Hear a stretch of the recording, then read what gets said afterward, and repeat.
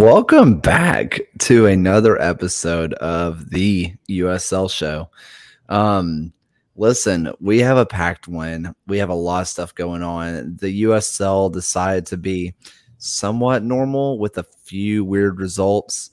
But that's not why we're here tonight. We are here for a little bit of a conversation with an important person and with some topical stuff going on. But if you can't read the title, I won't spoil it for you. First off, Ryan, how you doing? I'm doing well, Kaylor. How are you today? Hey, I'm a little bit under the weather, but hey, we're surviving. Everything's going great. Other than that, John, how you doing? Good. Yeah, getting Labor Day off was a delight for me. Yeah, I'm really excited for the Open Cup final tomorrow, so feeling good overall. For people who are listening to this live, and maybe the podcast if it's out by then, but hey, we do have a special USL Tactics coming out tomorrow, so that's exciting. Um, that's a good one. So check out the Twitter sphere for that. Super stoked to see that one. But look, we need to go ahead and start burning through a lot of this stuff. We need to talk about the week that was. Ryan, what are some shocks and your told you so's, man? I guess I'd pick a quick told you so on Phoenix getting a 2-1 win over RGV midweek. But like a few of the games that actually stuck out to me was just Tampa Bay just going quickly past the Las Vegas Lights to clinch a playoff spot finally as they get a 6-1 win at home. Yeah, no doubt. I mean, John's tactics show today broke down, everything that was on that one. So I'm gonna let him talk a bit about that about his tactics show. But man, I I knew that I knew that Tampa Bay was gonna win, but golly. I think, well, just to speak to Vegas for a minute, it's really underrated how they've been such a counterattacking side that has built through Trejo and Jennings. And when you lose the Trejo aspect of that, they don't have the anchor to break through. And that showed against Tampa Bay. They were so clinical, working through Wyke and down the right, getting that rotation from the forwards. It was a brilliant performance. I would ask, go watch what I was talking about on the Tactics show about breaking down what they do offensively because they put on a clinic against this Las Vegas team. The one thing that shocked me about the way that they attacked was, I mean, we've talked about it before on this show, is that, you know, Las Vegas really likes to sit in deep. They want to absorb pressure and counterattack. And I know without Danny Trejo, it's hard to counterattack as effectively because anybody would struggle without Danny Trejo. But even then, as compact as they make their back line, it's impressive how easily Tampa Bay was able to break it down. We talked about it last week. It's hard to break down a defense that wants to sit back. Jose Mourinho's made an entire career on it. I mean, being able to break down a defense like that was beyond impressive. How about do you have you already had your told you so in shock, right, Ryan? Oh, you look like you had about something to say. Yeah, I mean, I was just mentioning, like, if you piece through some of the stats from this game, you had a Tampa Bay team with 23 crosses to just an impressive 28 clearances from Las Vegas out of this one. And it just seems like it was something Tampa Bay was in control for most of the match. And it results to them in a playoff spot and still leaves the door open for the top 7 here in the West. No doubt. That listen, the race, we've talked about it before. The race for spot number 7 is going to be absolutely mental in the West, and I'm so excited for it. John, what about some shockers and some told you so's? I think a game that kind of combined a shock and a told you so was the Louisville Indianapolis Proximity Association football contest, where Indy 11 got that 2-1 win over Lou City. Stefano Pina with the brace, but I know I picked it in our predictions, and that was sort of me just taking the piss and kind of picking like a homer game with the 11 there. but man, they looked so good defensively. They came out with a really aggressive 4-3-3 shape. Stefano Pino had the brace. I was so pleased to see it. This is a lost season for Indy, but with the players they've brought in with various trades and transfers late on, the manner in which they're instilling that kind of classic Mark Lowry system right now, it's really heartening to see as someone with a little bit of a bias towards Indy.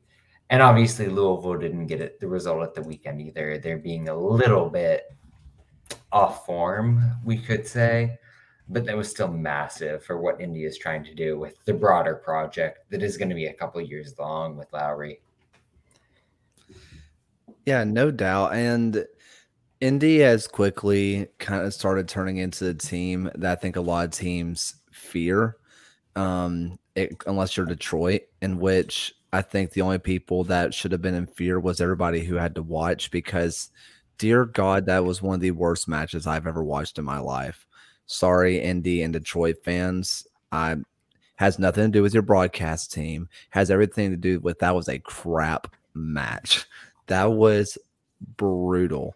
Um, but yeah, I mean, Indy looks like, just a team that could break anyone down, especially a really, really good Lou City team. Obviously, a penalty at the end seals the fate, but it wasn't against the run of play. That was something that looked like it was coming for a while. I mean, who would have given the form that Indy's had throughout the just kind of start of the year that here to end the month of August, they beat San Antonio and Louisville in consecutive games at home. I'm not looking forward to Legion playing them. Oh, that one, it's fine.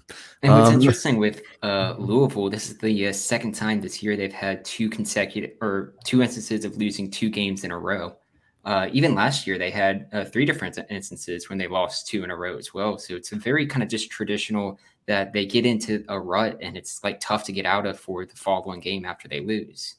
Which is surprising considering their roster size. You would feel like they'd be able to rotate the bad, but apparently not. I don't know. It's very bizarre for them to have one of the biggest rosters in the USL. They still seem to be picking the same team all the time without not a lot of loanees out anymore because they've recalled almost all of them.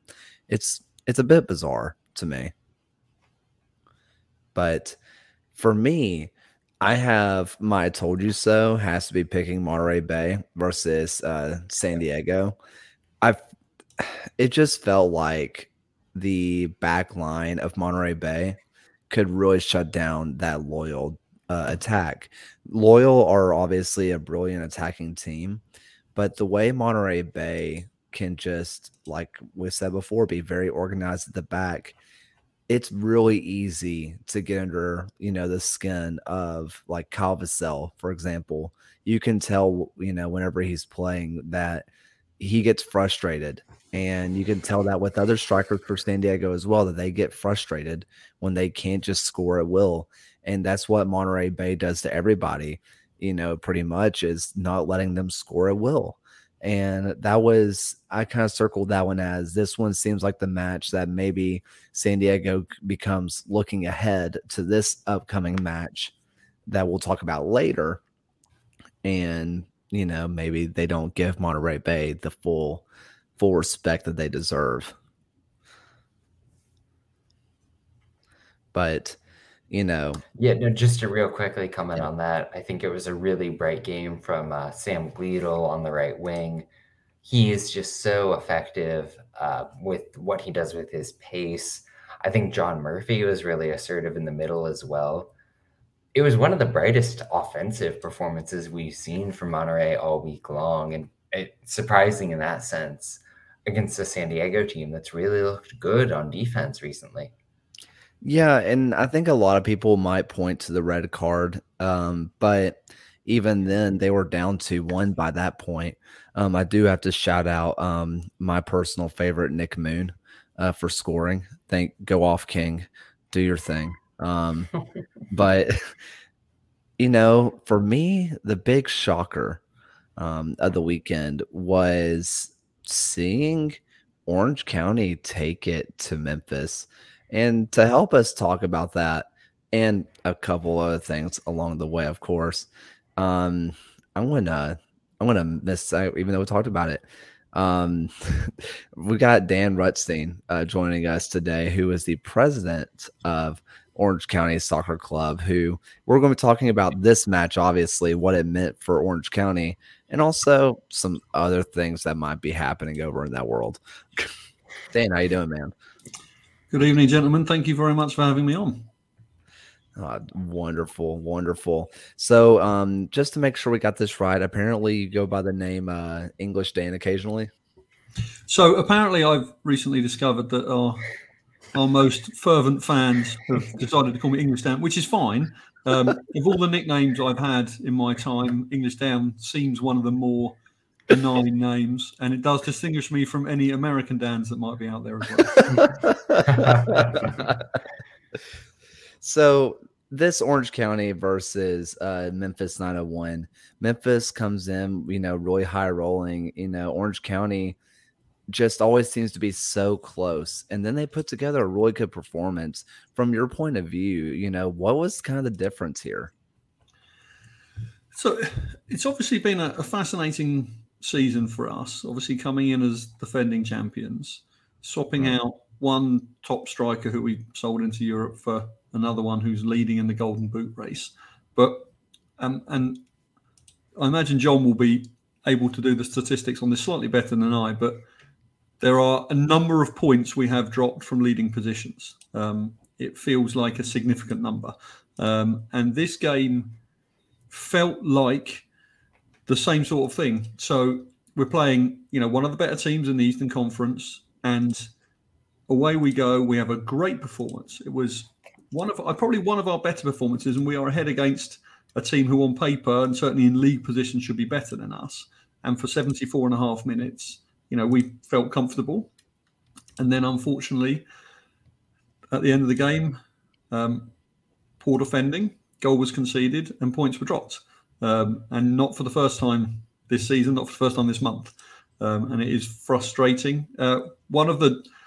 I guess it's not one of the normal jobs of the president of business relations have, but because I used to be a sports journalist, I do the post-match interviews, and I was talking to our coach, Richard Chaplow, after the game, and my opening question was frustrated, to which he replied, yes, this has happened before. We tell the players, it keeps happening. And that was his comments. So it was another frustrating game where we were ahead against a strong team but couldn't finish.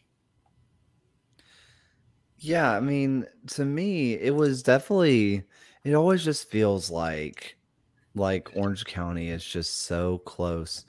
And, we've all talked about it before. What's the difference between this year and last year? Obviously, some key players gone, but there's also some key players back. From your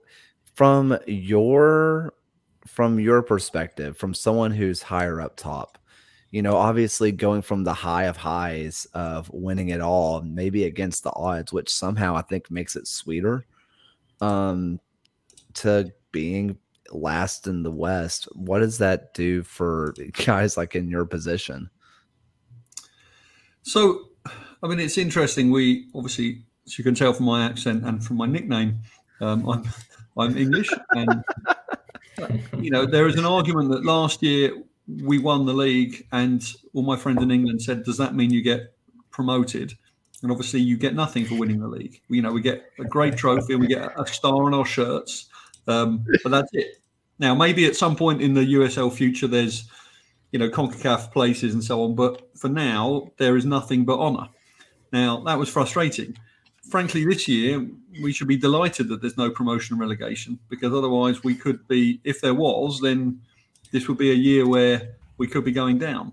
So I guess in the way US football works, US soccer works, we should be frustrated last year and pleased this year. But anyone who watches football knows that the difference between winning and losing is not a large amount. And if you look where we were last year, we're not a million miles away from where we were last summer before we went on an incredible run that took us, into the playoffs and obviously all the way till the end. And it's how we finish games. There were games where we were a goal behind with a few minutes left and we were winning. There were goals where it was level and we got the win in the last couple of minutes. And this year, it's the other way around. So in terms of overall performances, there's not that much difference. It's just the finishing of games just wasn't the luck that went our way last year. I think we had one player sent off all year. I think statistic-wise, I can't remember, but I don't remember us conceding many penalties, apart from seeing the final where the goalkeeper saved it anyway. You know, this year there's been red cards, there's been penalties against us. It's just one of those things in football. It's a funny old game, and sometimes it just doesn't go your way. And I think that's what's happened to us this year. Yeah. So, you know, obviously what's going on the field is, you know, maybe not up to the par that even was set last year. But, you know, we'll get back to what's going on the field in a moment. Let's talk about what's going on off the pitch and with the pitch, ironically. Listen, it became very loud and very noticeable to everybody around the U.S. soccer world what was going on with the city of Irvine and Orange County and LA Galaxy deciding to come in and try to rip you from your home, essentially, even though they said that everything was happening in good faith afterwards, after us USL soccer nerds started bullying them on Twitter. You know, from what's going on with your side, what's truly the battle going on here? Yeah, look, it's a great question, and I think this is the. I'm not saying it overshadows what's happening on the field, but this is at the moment. This is the real match that we're playing, which is, can we remain in what is the city of Irvine's stadium, but is our home? And you know, it all happened quite quickly. We discovered there was going to be a council meeting in what was 5 days' time, where they were going to discuss an option where there was going to be an exclusive deal with LA Galaxy's next MLS Next Pro team, and we would be out. The football community rallied on social media and in real life. You know, best part of 400 people turned up at that council meeting, and 40 people stood up, and hundreds of people sent in letters and emails. And we talked to the city about how much it all means to us. Our fans were extraordinary. Fans of other teams were extraordinary. We made our points. Unfortunately, nothing has happened since. So the battle continues. We are still trying to get into a position where we can talk to the council about being able to play there next year. Obviously, we're getting to the point of the year where you have to start submitting your fixture requests. You can start doing all the planning for next year. And it is not over yet. And there's still a battle to be fought. And there's still a council meeting that we're going to have to turn up at again next week and try and make the points again that this is important to us and we want to stay in this stadium, because a team with literally Los Angeles in its title shouldn't be coming to play in Orange County. And we want to stay in this stadium and let our fans keep making memories, hoisting trophies, hopefully again, maybe not this year, but maybe next year. And that's what we need to do. And it's a fight that our fans are engaged in and fans of other clubs, and we appreciate that. But it's very frustrating when non-football matters start deciding what's happening with a football team. It's difficult for us, but we're battling through it, and our fans have been fantastic. Yeah, and throughout the process of sort of the revelation of what's going on, you've seen reporting about the fact that LA is basically trying to grab the stadium so they can expand their youth offerings there. And I think the interesting thing is that Orange County has been so exemplary in what they've done from top to bottom, supporting soccer in Orange County. So could you just speak to sort of what the organization is doing in that regard to develop the game in Orange County? Yeah, I think everyone knows that a football team is more than just the 11 players out on the pitch. It's about how you work with your community. So we have a stadium, we have fans, they come and watch us play, they cheer when we win, and they get upset when we don't win. And that's the story of football throughout the world. But that's not all of what football is. So it's the girl who kicked the ball from the halfway line during community night into the goal and won $5,000 for Ronald McDonald House. It's the cancer survivor who was our honorary captain as part of our Soccer for Hope Childhood Cancer Awareness Night last week. It's about the youth camps that we run. It's during the pandemic, our players doing Zoom clinics for kids stuck at home. It's the mini pitch that we help build that our players hold free clinics on. It's all of that. That's what football in the community really is. And that's what we're trying to do in that stadium and have been doing in all the time that we're being there. Now, obviously, if we're not there anymore and MLS teams, youth or reserve teams start playing there, do they need to build a community? Do a Los Angeles-based team need to do that community work, or do they just want a nice playing surface to play on? And I think that's it for us. We're much more than just this football team. We're a whole community. Our club motto is community heart global vision, and it's about giving young players a chance. We do these camps where coaches fly in from Scotland to work with our coaches to give young players a chance, and people can go on trial to Rangers or indeed be sold to Rangers, as our goalkeeper was last year.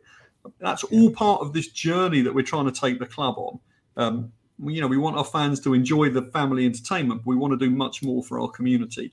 And it's very frustrating that opportunity could be taken away from us. Yeah, and not to pivot too hard away from the stadium topic, but you just invoked the Rangers partnership, the Aaron Cervantes sale. I wrote a piece today talking about Charleston really getting involved with the youth movement.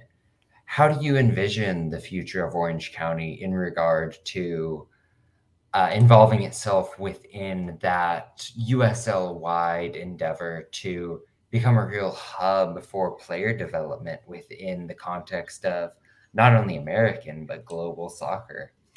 Yeah, I mean, the USL was in a unique position compared to, obviously, just in terms of the way players' rights are owned and, frankly, the outlook of the league. MLS is very much about MLS. But USL, we say to players as part of our recruitment, come and play for us. Don't play in an MLS reserve side. Don't go to college. Come and play with us. Play against men. Play with men and against men, because that's what European teams want. They don't want somebody who's just finished college. They want somebody, and Kobe Henry, obviously, who we sold, with a new league transfer record, is a great example of this. He played alongside Michael Orozco. Michael Orozco is a serious footballer. He's been there and he's done it. He scored in the Azteca. He played 29 times for his country. He knows all the tricks. He knows which shirt to pull and when to trip over and where to stand and how to deal with the antics of other players. And Kobe's playing alongside him and learns that from him. And now Kobe's, in France, and depending on how this season goes, he could be marking Neymar and Messi by the end of the year, and Mbappe. This is what we're trying to do as our club, and it's about development. And, it looks like, frankly, we were one of the first to do this, but we are delighted that other teams are doing more of this. And we've got to know Mark Cartwright, the sporting director for USL, very well. And we've talked about this quite a lot with him. And it's good for the league to be this feeder league, effectively, where people come in, you get great young players playing alongside more experienced players. And these players can go off and make their way into the top leagues in Europe and frankly, around the world. And that's great for US soccer. If America are going to win the World Cup, which obviously they won't do this year because they won't get out of the group because they've got no chance. No biases here. Iran is going to win the group, right? The next World Cup, the more players they have playing around the world, the better their team will be. That's just the nature of every team who do well. Brazil aren't winning the World Cup with people playing in the Brazilian domestic leagues. People need to go and get experience from elsewhere. And it's great for American players of all levels. And I think the USL has got a really important role to play as part of that. And we're pleased at Orange County to be part of that journey. And we've got 4 players who've gone off to play in Europe, and there's more to come. I actually do have a quick question about that. When it comes to having the city of Irvine being on your side, right? Getting them to see the light, if you will. how much of saying how much talent that you've put into Europe goes into the conversation? Because I mean, LA Galaxy has bought world-class players, but what matters more to the city of Irvine? Someone who's played in Irvine goes to Europe, or you bring in somebody to the quote unquote retirement league? I know to us, I know what I think, but is that something that you would bring up to the council? Look, I And think not when we're only talking, that, just to interject, like what you've done with your youth setups within the city of Irvine compared to the non-existent presence of LA Galaxy, I think that really is important context to know. So sorry to interrupt, but yeah. no, you're absolutely right, John. And you know, if somebody were to casually swing by Championship Soccer Stadium, you know, midweek, you would see our first team training next to the new reserve team that we've set up, and sometimes the players change together and they get that access to that senior team. And we've got these reserve players, and there's some absolutely outstanding young players there. And part of a proper development process for young players, it's not just, you know, how good are they at free kicks? It's about the whole thing. It's how do they conduct themselves in a dressing room, in a locker room. It's understanding that flow between the reserves and the first team. It's just understanding what it's like. You know, the fines you get when you turn up late, or you don't wear your slides when you're going in the shower. All that stuff that's just part of a professional setup. That's what makes a difference. And our technical director, Oliver Wies, who's been behind all of this, sort of what we've done on the field. He was over in Europe recently, and he was at Stade de Reims and went to see Kobe and talking to their coaches there. And they're really impressed with Kobe's professionalism. Like, he knows how to conduct himself in a dressing room. And obviously there's a language barrier there for him, but he's doing well there. And there's plenty of players who've got the skills but can't do the environment part. And for us, we're trying to teach the players part of that as well. And having access to a fantastic soccer-specific stadium, but also all the training fields there, is all part of that journey. It's all part of our player recruitment. It's all part of what we're trying to do. And we want to continue to be able to do that in Irvine. Speaking a little bit to the, I guess, kind of wider USL ecosystem, as a championship club, we also have the benefit of having kind of USL League One as a quote unquote feeder league into championship. There's a lot of talent who's made the move from USL One into the USL Championship. And especially with nearby teams in California, such as Central Valley Fuego, Santa Barbara, who's on the way, and even FC Tucson nearby. How, as a championship club, do you see the role of kind of like USL One helping with that development to potentially bring players from League One into a championship team? Yeah, I mean, I think it is all part of the development journey. I mean, you know, we've got a great scouting team and a great scouting network, and we've found players from all sorts of different places. And I think the League One teams are all part of that journey. And I think, you know, I think from the league's point of view, that, and there's a few players who've done this, the League One, then Championship, and then moving on from there is almost a perfect story. Because some of it's just about resourcing and scouting, and it might not be that there could be a player in League One who has got raw talent but isn't going to get scouted by a European team, and they maybe need to move into the Championship team to get access to those resources. But I think that's a great system, and as the different levels develop, I think there's real opportunity. And obviously the Santa Barbara will be a really interesting proposition. I mean, having the former Liverpool chief executive helping with that team, who's been advising Wrexham as well, I think they're well placed to understand the opportunities in the European transfer market.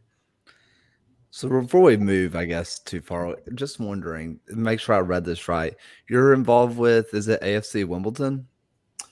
Yeah, so my team back home is AFC Wimbledon. So when I was younger, it was Wimbledon. And we won the FA Cup, and we played in the old First Division and in the beginning years of the Premiership. Unfortunately, 4 of the 5 lowest attendances in the history of the Premier League were games involving that team. We were not well supported. We had more people in our stadium to watch us win the Western Conference Championship last year than Wimbledon had when they played Everton in the Premier League in their final year before they got relegated, which is something. But I've been a fan of that club, and we got franchised, which in America obviously happens quite a lot in actually all of the major sports, but does not happen in football at all. The team got moved to Milton Keynes. They formed a new team. We started right at the bottom in the 13th level of English football. I'm a shareholder there, as is John Green, the author who's an Indy 11 fan and a Liverpool fan. We've built our way up. And I'm not even trying to compare AFC Wimbledon's story with was happening to Orange County at the moment, because our club is not being taken away from us. It is just risk around our stadium. But in England, I've got friends who support Derby County and Blackpool, teams where off-field things have drastically affected what's happened to their team on-field. And so I think I do have what the commercial director at AFC Wimbledon describes as righteous indignation. It's what a phrase they used a lot as they rebuilt that club and had that incredible sponsorship deal they share with Watford, with Football Manager, Championship Manager, and Football Manager. We feel righteous indignation, as do fans of any team who feel like something non-football has happened to their club. So am I safe to say that you're not a big MK Dons fan? I'm not. And it's very interesting. So AFC Wimbledon, when they play MK Dons, do go to extraordinary lengths to avoid using the words MK Dons. So when they print the match day program, they refuse to put the name on. They won't put their name up on the scoreboard, to the point where the league were fining them for not doing so. So last time we played MK Dons, we didn't print a match day program, so we could avoid. We said the printer was broken, and we said the scoreboard was broken, so they didn't turn on the scoreboard, so they didn't have to not put the word MK Dons. Now, when we play LA Galaxy 2 on Saturday, there is an argument that we could deploy some of those tactics, but we are not going to do that. The Wimbledon MK Dons relationship is not a great one, for good reason. So I know. So Ryan, you know a bit about Wimbledon. Yeah, just with their kind of partnership through Football Manager, I recall the kind of move back to Plough Lane this year, which was just really fantastic to see. And it just seems like it's a very kind of just well-built club, and just they're doing things kind of the right way. And especially as you see all these huge clubs across the Premier League of just being these like billionaire owners, you see obviously the kind of dislike of ownership groups with Manchester United and a few other teams. But to have that kind of fan ownership just always seems like something that every team would want to have as like a goal to kind of bring. And it's something that Wimbledon kind of just prides themselves on. Absolutely. I think that's right. I mean, I'm not afraid to say I cried when I went back to Plough Lane when I was back over Christmas, my first visit to that stadium in the 31 years that we were sharing stadium with other people. And I think when I had to give a speech as part of our trip to the city council the other day, just evoking that, what it means to be a fan and how important a stadium is to people, where you make your memories and how you engage in football. It's extraordinary. And that's why we want to make the fuss we do, because we want our fans who've made memories, who've taken their children to these games, who've taken their parents to these games. We want to keep coming to that stadium and keep making memories, and we want to give them the chance to do that. So kind of talking about bringing them back to the stadium, and I guess even though as someone who lives on the internet and is so involved in the USL world because I have no life, I guess, if you want to say that the scoreboard is broken and the printer doesn't work, we'd all support you in that battle. We were here first to say that we were, firsthand opinions. It didn't work. We were there. So if you want to deploy that, that'd be great. But I gotta just ask, recently we all saw this big data dump that happened, right? Where all this text messages got released, saying that, Los Angeles had been in contact with the city of Irvine. Was that stuff that you guys had access? Did you guys know about that before it was released, or did you find out just like the rest of us? So we have suspected that as part of all that's gone on, everything isn't as it seemed. When it was on the council agenda, having not seen anything like this, we suspected some discussions have been taking place. See, it was pulled from the council agenda the day before as well. So something was going on. Obviously, a journalist put in a Freedom of Information Act request, and obviously the documents are there to be read. And we've read them, and it sounds like you've read them. and other people are reading them and other journalists are reading them. Look, I don't want to get involved in council or LA Galaxy business, but the documents are there to be read. At the end of the day, I'm not sure how much I care about what took place in discussions between April and July and text messages and who helped who draft agenda items. The thing we care about is, can we play in that stadium next year? And that's what we're fighting for. And just having talked to. Go ahead, Kayla. I was just going to have a quick follow up, and then John, go ahead. And you can choose not to answer this. It's totally fine. But I'm just thinking about my own personal, how I think about it. How could you get back to, I guess, fully trusting the city of Irvine after something like that? Is that one of those things where if the relationship continues, it's like, hey, this has been, shattered a bit, or is it just move on business as usual? Because unfortunately in this business, it's a business. Well, look, Kayla, that's an excellent question. As a former journalist and podcast host myself, I would be proud to ask somebody a question like that. And I think the answer is, it is not straightforward. But at the end of the day, everyone wants to get on and do their jobs. I went in this week and had a meeting with the staff that we work with at the City of Irvine to talk through fixtures for next year and talk through some issues. Our broadcast went down the other day and we had to sort out some stuff to do with power, just the sorts of interactions that the president of business relations would have with their owners of their stadium if they don't own it themselves. And it was cordial and it was friendly and it was all fine. And we solved the problems we needed to find and exchanged the documents we needed to exchange.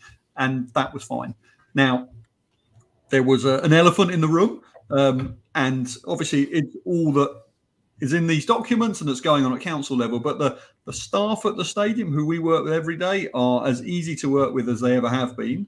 And so we're all just going to get on with our jobs and not worry about that other stuff as we try and interact in all the small ways we have to.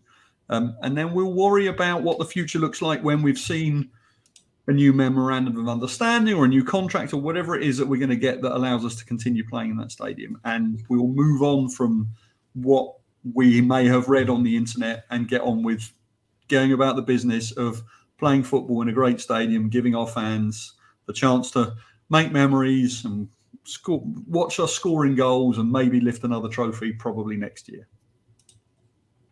Yeah, and just having, spoken with Chad a little bit, the PR man at OC, other officials at the club, I can say that the awareness of the situation is as high as it could possibly be. And I trust that you all are going to manage this as well as possible.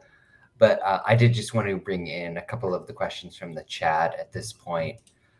First of all, from Andy, who obviously does a great job with the Orange and Black Soccer Cast. Is there a timetable for OC maybe expanding into the women's game, whether that be a W League or the Super League? Great question. And the answer is, notwithstanding the fact that part of the LA Galaxy request for exclusivity was no men's or women's teams for the next 3 years. That aside, yes, a women's team is definitely part of our future. We've had discussions for a long time now with a variety of groups about the best way of making that happen. There's nothing concrete at the moment. And obviously, resource-wise, we are slightly distracted by what we're trying to do for the men's team for the next season. But the principle of having a women's team, absolutely. Who wouldn't in this country want to have a women's team as part of your organization?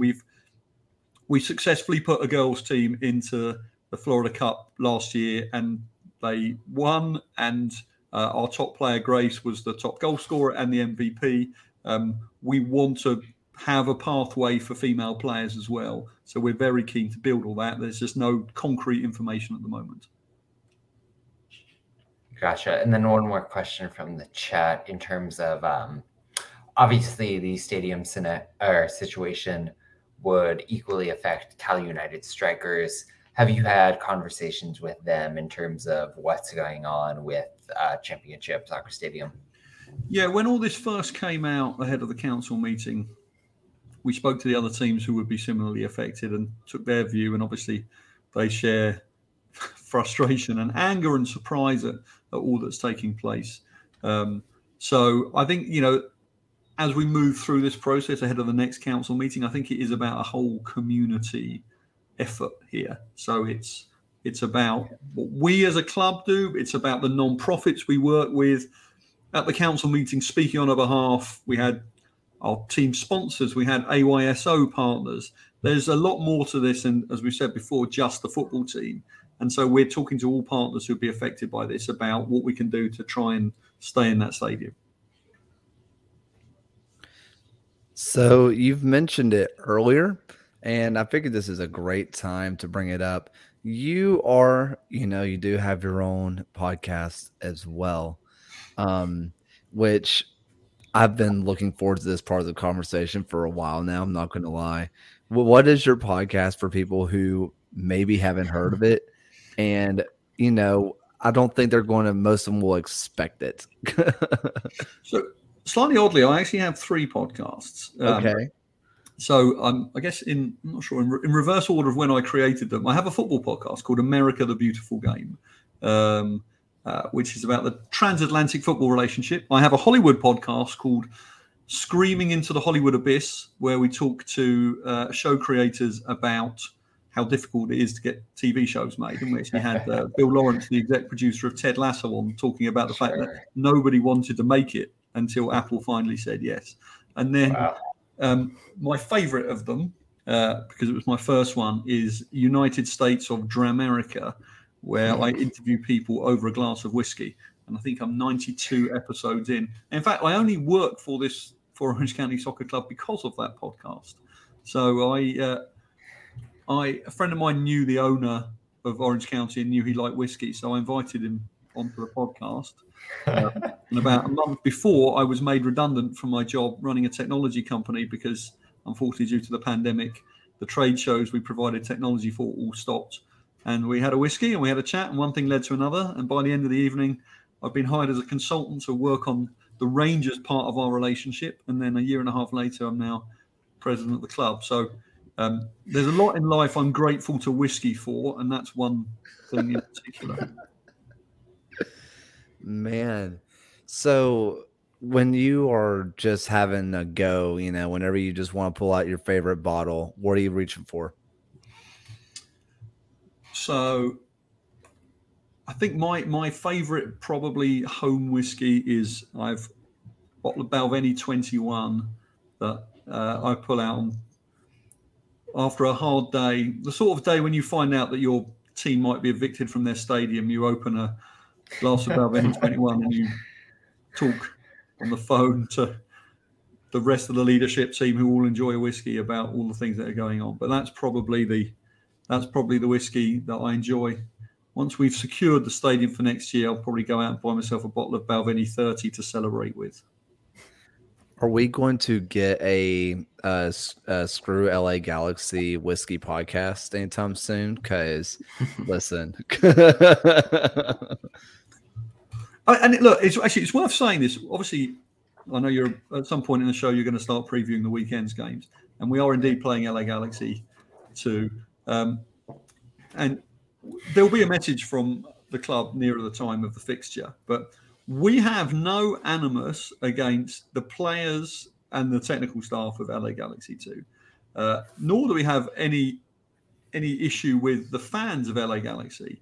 In fact, obviously the game's nearly sold out, so there's not many more tickets we can offer them, but we would love LA Galaxy fans to come to the game, not least because they can't watch LA Galaxy 2 play in the normal run of things in the stadium. But they would be more than welcome to come to our games. And one of the people who spoke at the council meeting, who is one of our sponsors, he's a season ticket holder at Galaxy and at Orange County. Those two things are not mutually exclusive. So the Galaxy fans, like the rest of the football community, have been extraordinary in terms of how they have supported the club on social media and so on. And so, they are very welcome. Our battle is with the corporate side of LA Galaxy, and we will be asking our fans to treat our opposition with respect. I mean, we scored 5 goals against them the other day. We very much hope to do so again. But we are not encouraging booing. We want them to be treated well because we want the fans to be treated well because we're a community team and we welcome all comers to our stadium. But yeah, we are playing them, and it is there's an irony to it. Speaking like a true former journalist and I guess podcast host, you gave us a perfect segue to talk about Los Dos versus Orange County Soccer Club. We'll start off with you, Dan. Who you got? It's a good question. I think based on how our season's going, there's not many games left and we're not as close to the playoffs as we would like. But in the next 5 days, we're playing Monterey Bay and then we're playing LA Galaxy. And I fancy us to win both of those games. And then the playoff picture will look very different. All we need to do is play like we have done for the first 60 or 70 minutes of many of our games this year. And then I think we've got a chance. And, we've always had a fun relationship with LA Galaxy on the field. We needed a result to secure a playoff game there last year when we played in the empty stadium there. And we got it.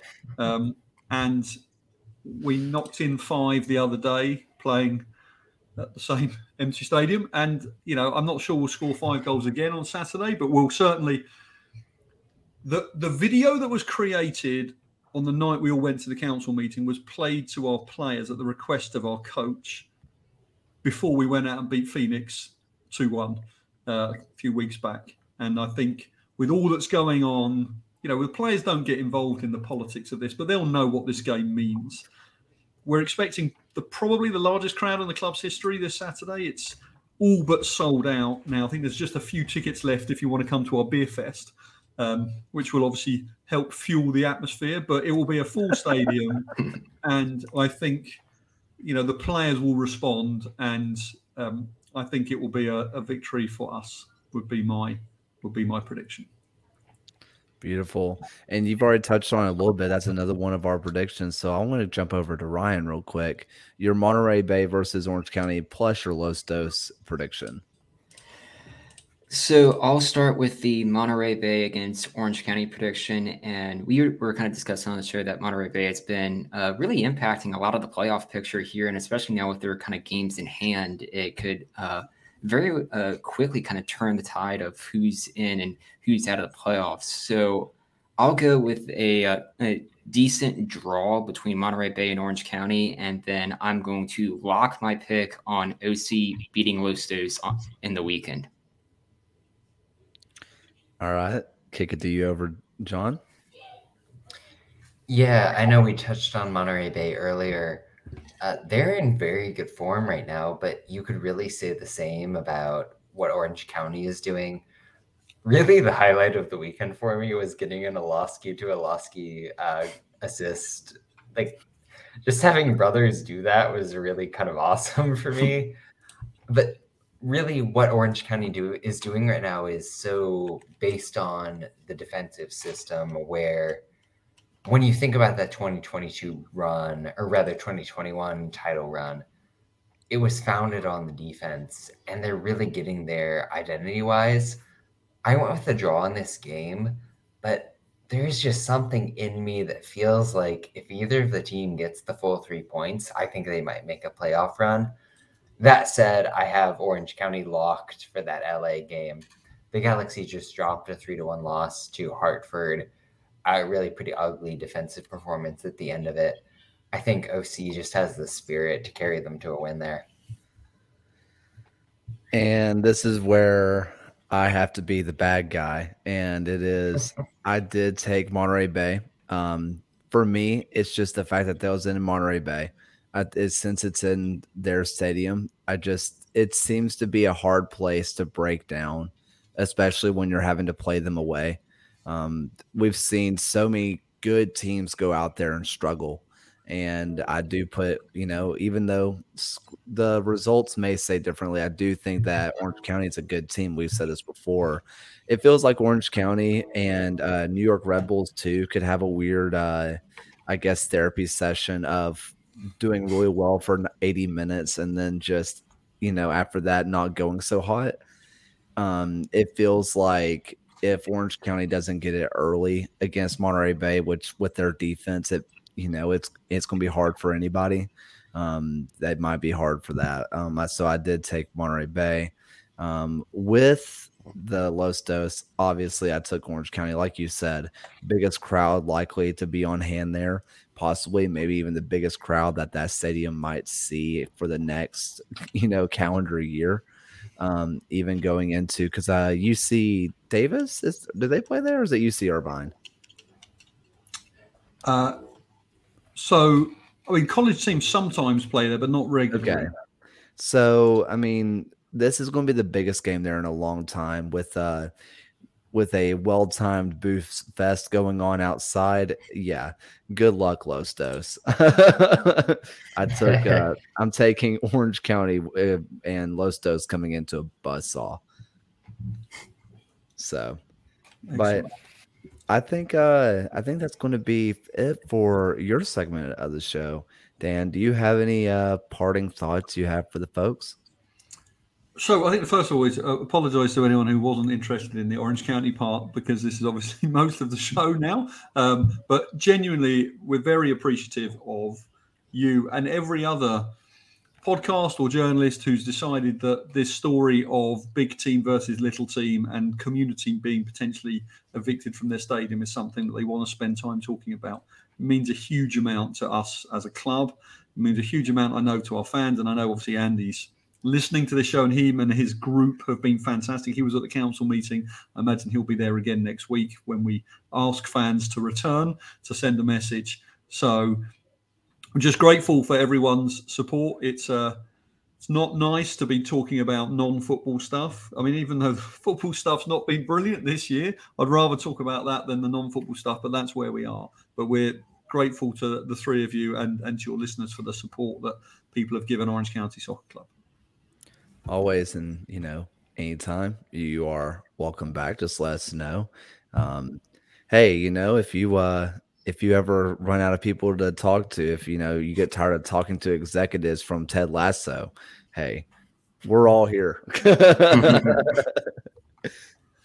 Yeah, I'm rocking the glass of cheap bourbon tonight. So fantastic. Thank you very much. Beautiful. So thank you, Dan, and we'll hop on with the rest of the predictions. Thank you so much. Thank you. All right, so that was awesome, by the way. Absolutely incredible. That was a ton of fun. With the next few matches, we have a couple that I think might shock some people. We're going to start off with FC Tulsa versus Lou City. Let's burn through these boys.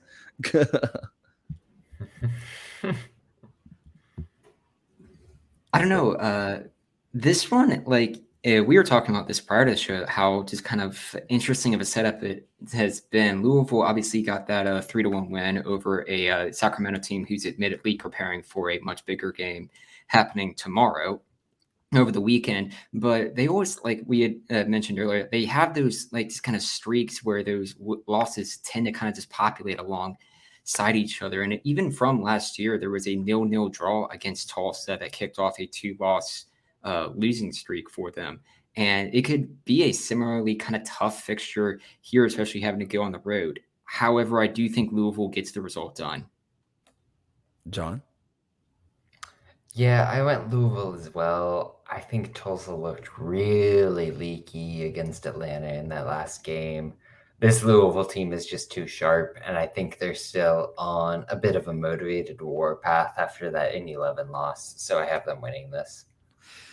Yeah, I'm kind of go with the walk-in 90 prediction style sometimes. Sometimes you just kind of have to predict the vibe. And I took FC Tulsa, and I really have no good reason other than it's just the vibe. I don't know. That's just the way I felt. Next up, though, is for me, maybe could be redemption arc, or maybe Louisville continues their hot run of form from you guys. It's Pittsburgh versus Lou City. It's always interesting how teams, if they have a double match week, how they kind of approach both of these games. And with Louisville having already wrapped up that playoff spot, I'll be curious kind of the mentality, how they kind of shift to, okay, do we continue to try and push to get that guaranteed first round bye. And they do have a bit of breathing room already as a 4-point gap to Tampa Bay. And then you look at a Pittsburgh team who has been unbeaten in their last 4, seeing a Memphis side who's kind of stumbled in front of them with having gone winless in their last 3, including 2 defeats there. I think this could be a potential for a Riverhounds upset. And if they can play a similar result to something like Miami did against Louisville, that could really kind of put a lot of pressure on Louisville to kind of maintain their spot atop the East. So I'll go with Pittsburgh in an upset win over Louisville City. I went a little bit contrary here. I think Louisville probably goes strong at the midweek, knowing that their top lineup will bank the 3 points pretty easily. I think they'll rotate at the weekend against Pittsburgh, but that said, their rotated squad is still really good. And Pittsburgh, for whatever reason, just doesn't convince me week in and week out they can do it. So I went with the draw on this one. Listen, if there's anything that we know that Robert Lilly will always pull it out, something out of nowhere, except for the last time that they played Louisville, and he had one of the greatest temper tantrums we have ever seen caught on footage.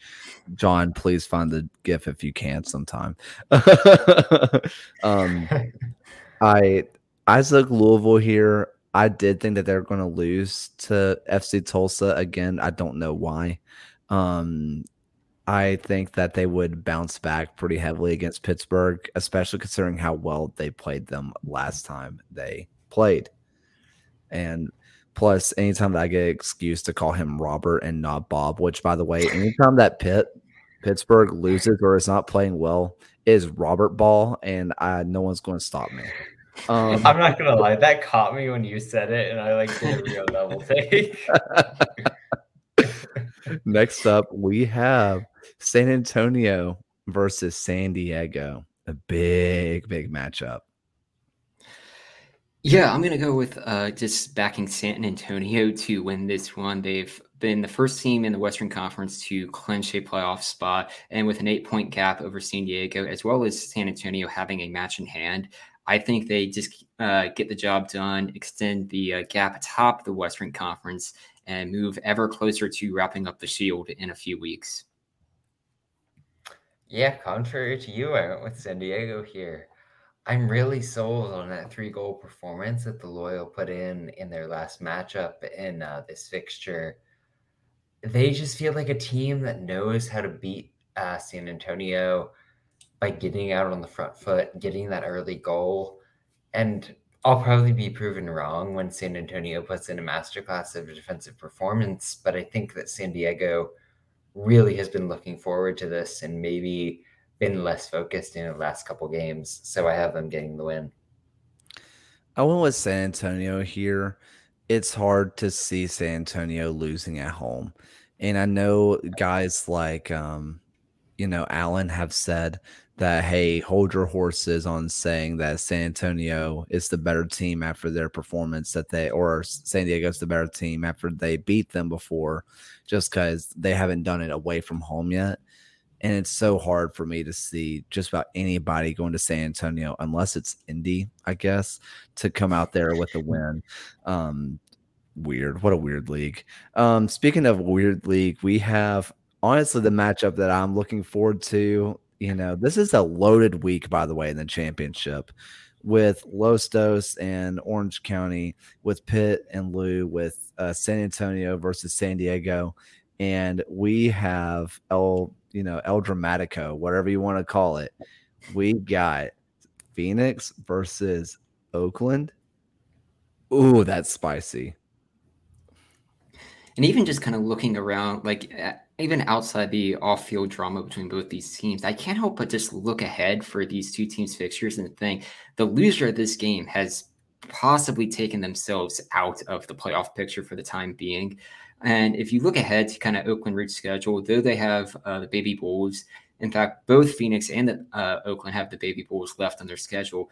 You still have Oakland, who has to travel to Colorado Springs. They have to host a good Legion team, and they finished the season at Pittsburgh. And if they drop points in this match, it could very well see them fall a little bit further outside of that playoff picture. And I think that's enough motivation for both teams to really want to get up for that type of game and try and keep their season alive. Despite all of that, though, that always kind of breeds a very disappointing atmosphere at the outcome, and it's going to end up being a draw. I went with the Rising in this one. I struggled because Phoenix really went with the classic Oakland formation in the last game that they played, and they looked terrible doing it. So Oakland would outplay them in that context. But if anyone knows how to address this fixture, it's Juan Guerra. So I think that he's just going to figure it out. And I think this is a more talented Phoenix squad at the end of it. I'm taking the pissed off Oakland Roots. And like we've talked about it so many times now that you take the bet on the team that just fired or moved or got rid of their coach. Well, what about with the first time they play that team again? I mean, the coach has something to prove, and that's great, but we've seen Phoenix's players be disinterested by everything this year. So who knows if they'll get up for a brand new coach that just got transferred in for reasons. Meanwhile, Oakland, they got a lot to prove on this one. They want to stick it to their coach that went talking behind their back. Are you kidding me? Yeah, we're locking this one, babe. This one's going to be an Oakland Roots win. Next up, we have Detroit City versus Colorado Springs. To give Detroit credit, they have played fairly well on the road. You have to go all the way back to August 6th to find the last time they had a defeat away from home, and that was a 1-0 loss to Tampa Bay. Since that time, they had the 2-1 against Birmingham and a 3-0 victory over Charleston. But there's just been something about Colorado Springs during this kind of home stand. They have now 3 consecutive wins at home, all by a score of 1-0, and you have to just go all the way back to July 4th against San Diego to find the last time they lost at home. I'm picking the Switchbacks in this one. Yeah, Switchbacks as well. They've kept a clean sheet in 3 straight games after their defensive issues. Detroit is a team that lacks offensively. I just don't see this coming out for City, so that it means Switchbacks for me. This, unless I've missed something along the way, this is their first time that they have ever played at altitude. Now, I know they have some players that have done it before, but as a club, this is the first time they have ever gone into the mountains and had to do it. And unless you've been around to like New Mexico or you've been up to northern Colorado or, you know, to Colorado Springs, there's no preparing you until you do it. I think that alone is going to gas the attack of Detroit City pretty quickly. And I mean, San Antonio, wow. Colorado Springs can just attack for years if they wanted. Yeah, I'm taking Colorado Springs here. Can they do it on a summer night in Widener? It's not summer anymore. It's Labor Day is gone. It's officially fall. We've officially moved past it, I think. I think that's how it works. Forget what the calendar tells you. Next up, we have, you know, we've said it before the opposite way, but, you know, an unstoppable force meets an unmovable option, and it is the home Richmond Kickers versus the away South Georgia Tormenta. After a few weeks, the top of the USL 1 has been changed to Union Omaha. Now it's been a very slow, methodical kind of move up, and I think that's something that kind of really motivates the Richmond Kickers here. They've lost their top spot, and with 2 points off the lead, they need to get a win this week to kind of just keep themselves kind of in the hunt for those top 2 spots, because out of these 3 teams, one of them is going to get left out. Richmond is going to be motivated for a victory here. Yeah, Richmond for me as well. They've been off since the 27th, so you know they're going to be well prepared for this game. I think they're up there with the top teams in League One, and I just think they get the 3 points here.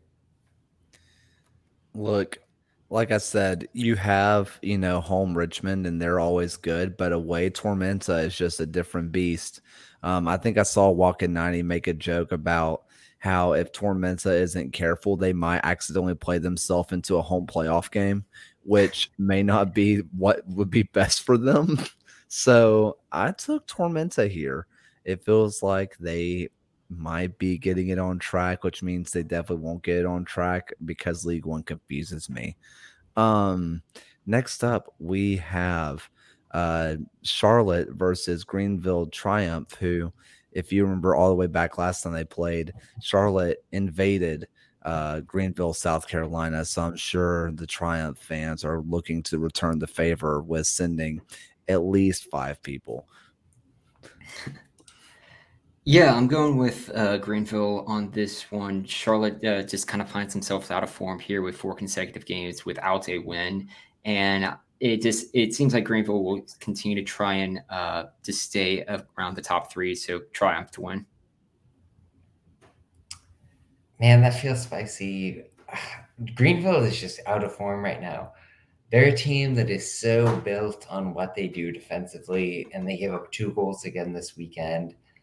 I think they're getting there, but I think this ends up as a draw for them. Yeah, this seems to be kind of, especially these last 2 years, Greenville seems to do this where they slip up and they just go on a rough stretch of form. I don't really think that continues against Charlotte, but then again, I really thought they were going to get that win against Ford Madison, but I'm going to take Greenville in this one. And in the very last one, the ones that played spoiler out in Greenville, South Carolina, it is Ford Madison versus the Sad Boys of Chattanooga. You have to go all the way back to July 23rd to find the last game that Chattanooga was shut out. But Ford Madison is also the team that has the most draws of any team in League One, with Omaha in second with 10. I think this is going to be a draw, but a scoring draw that has both teams finding back the net. I think there's a tendency with the Red Wolves to focus on, like a Mensingen, other players like that. Espinoza in that side is so key to what they do offensively. I'm really confident in them getting the results, and I think they get the 3 points here. So I'm going with the Sad Boys. You know, I just now thought about this. When you mentioned the draws, for some reason, it all just kind of clicked for me. Ford Madison is my Oakland roots of I don't know if they're good or not because they keep drawing every match. Like, I don't know. Like, are they good? Yes, some days. Some days they're bad. Some days they're right in the middle. Actually, that's most days. They are just as good as everybody else. But that only gets you 1 point. But I do think that they are going to get a win here. I think going back to Madison, Wisconsin, I think they're going to get all 3 points against the Sad Boys of Chattanooga. But listen, y'all, thank you for everybody who listened to all that. If you're not an Orange County fan, thank you for listening to all that. This was a really interesting episode for even if you're not an Orange County fan. If you just want to know about the inner workings of the USL, I think it was a cool one. But unless you guys have anything else, is that it for the night? Real quick, just want to throw in a word about the Open Cup final. We had some word tonight that Orlando City was illegally scouting Sacramento practices, which is just insane. I'm going to have a lot about what Sacramento has done over their run and why they might win this game tomorrow on the feed. Interesting coverage of the game as we get into the run-up for it. But this is an important game for the USL Championship. I think if you get Sacramento upsetting 4 MLS teams in this run and qualifying for the CONCACAF Champions League, that's utterly massive. What Sacramento has done across their run is impressive, no matter how you slice it. And I think it's just a proud moment for lower league soccer across the board. Yeah, well, pretty much all of us out here will be rooting for Sacramento across just lower division soccer as a way to just benefit the league entirely, and as another way to just kind of stick it to MLS. Whenever I think I've read something about from like Tillman about this, and I think something along the lines. Someone asked Oscar Pereira about that Orlando's coach, and something along the way. I think he said something along the lines of, "We're looking ahead to Philadelphia." I think that was the quote about spying. I don't know. I don't remember.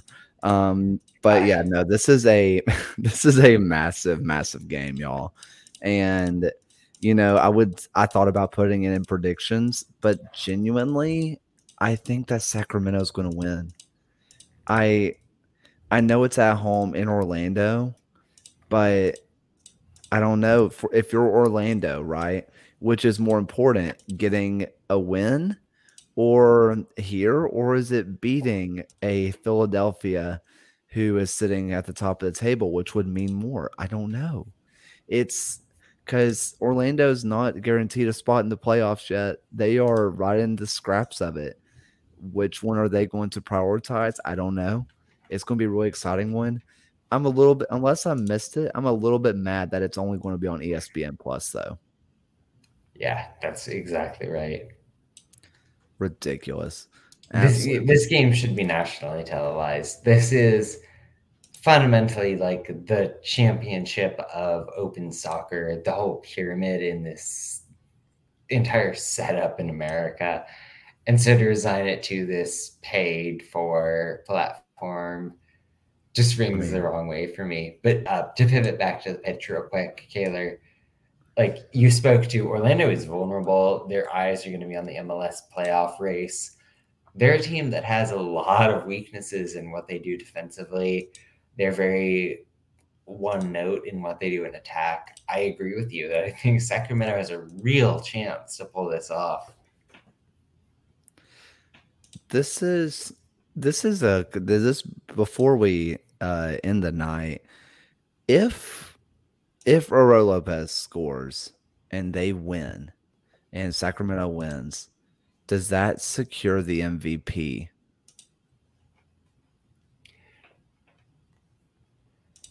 So when I've written about the MVP race, I sort of feel like I have to discount what happens in the Open Cup. But that would be such an undeniable moment for the league, for the player. This is Roro's third stint with Sacramento. He was there from the beginning of this club. I kind of think it might seal the deal for him, provided that Sacramento keeps like a home playoff spot, let's say. But man, that would be a big, big deal. Yeah, I mean, what do you think, Ryan? Would a possible game-winning goal or just scoring or getting a good assist in winning this match, do you think that'd be enough to secure an MVP? It certainly would be enough to put them in the conversation, but with it obviously has to kind of go back to what they've done within the league here, but it would be enough to put them kind of within a deserving conversation point for it. No doubt. All right. So that seems to be about it. John, what are some final thoughts you got for the people? I mean, if you follow me on Twitter, you know the deal. I'm very excited for what's coming next with Rings of Power.